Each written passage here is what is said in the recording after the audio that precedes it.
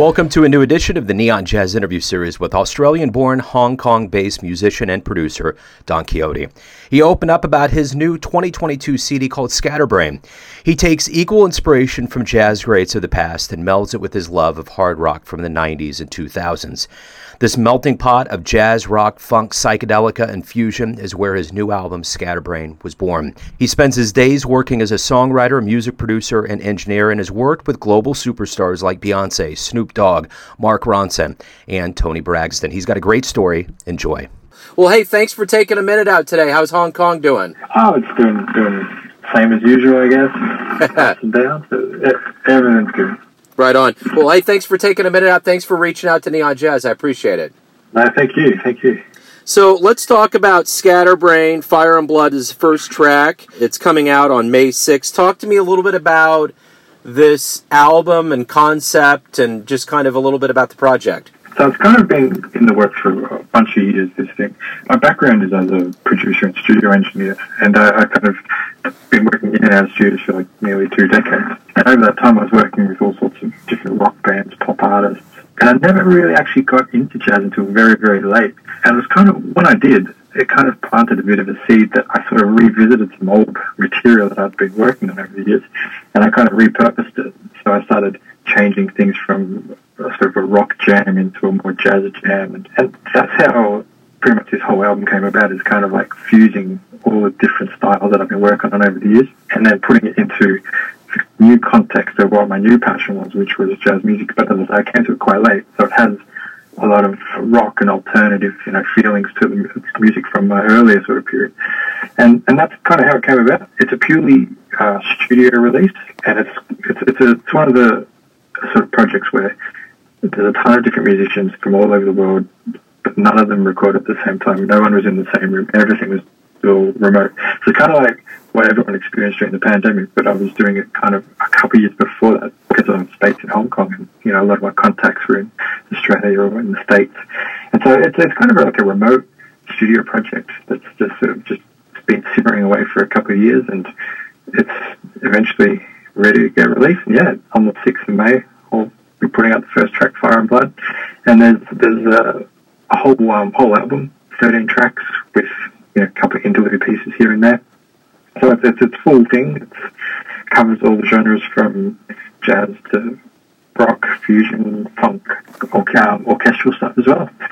So that's kind of the vibe. Who are some jazz influences for you? It mentioned that there's some jazz greats that really swayed you. You got a lot of influences. So from the world of jazz, who influenced you? The major shift for me happened when I got into Mingus. He's the guy who kind of like really changed my perception of everything.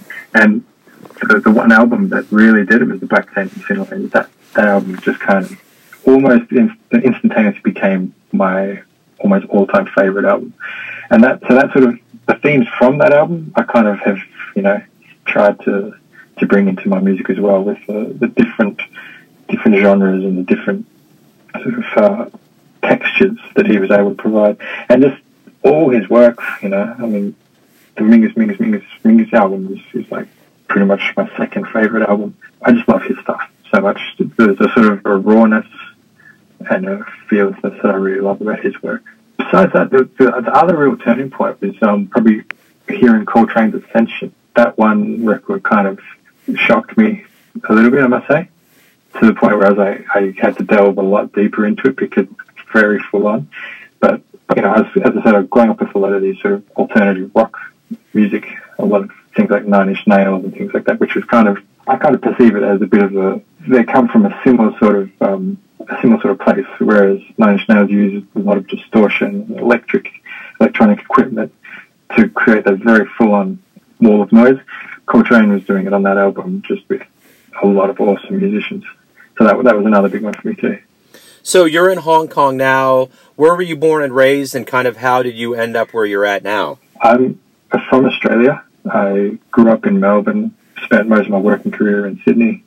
I met a girl in Hong Kong, and we got married, and we have a family. We've been living here for about 10 years now, so it's just purely a family decision. In my sort of day job, I work as a songwriter, producer.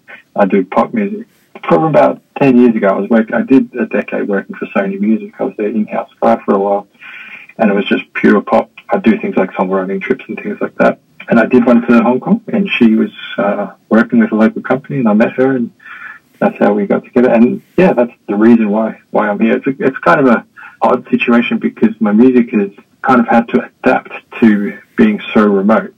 All the guys I work with back in Australia or, in the States and a lot in the UK as well, I kind of feel alone on this little island here in Hong Kong, but I've got this, pretty decent little black book of great musos who I work with. Well, and I guess that's kind of the way the world's been since COVID began. Everything's been kind of remote, so it kind of falls into line. So with that being kind of the idea, how relieving is it to be able to have material come out where you could probably perform this live? And I guess more than that, how do you feel about the world waking up and being able to see live music again?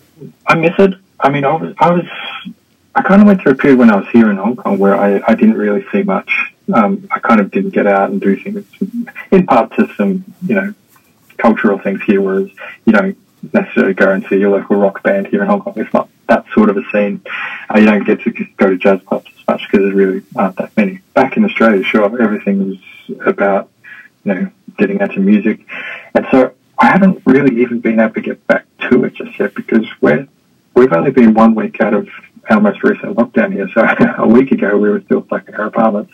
Getting back into live music is something that I haven't really experienced just yet.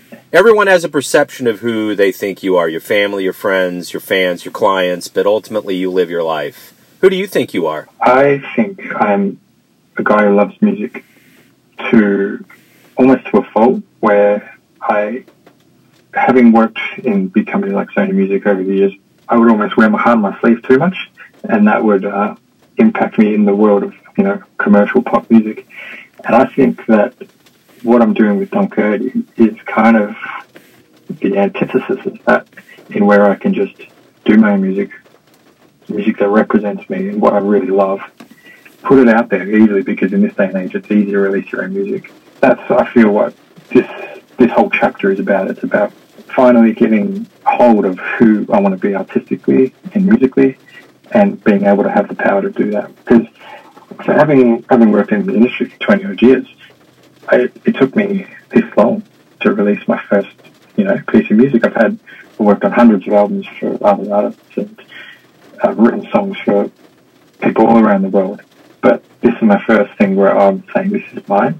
I'm not saying that the music represents me as a whole, but it definitely represents my greatest passion within music. Hey, Matt, thank you for reaching out to the show. I appreciate your time today. Good luck with the album and the return to the live music. Thank you so much. Thanks for listening and tuning in to another Neon Jazz interview, where we give you a bit of insight into the finest musicians and producers in Australia, Hong Kong, Kansas City, and spots all over the globe, giving fans all that jazz. And thanks to Don for his time, music, and story. If you want to hear more interviews, go to Famous Interviews with Joe Domino in the iTunes Store. Visit neonjazz at youtube.com. For everything Neon Jazz, go to the neonjazz.blogspot.com. And for everything Joe Domino related, go to joedomino.com. And if you feel like it, kick in a few bucks to the Neon Jazz cause. Until next time, enjoy the jazz, my friends.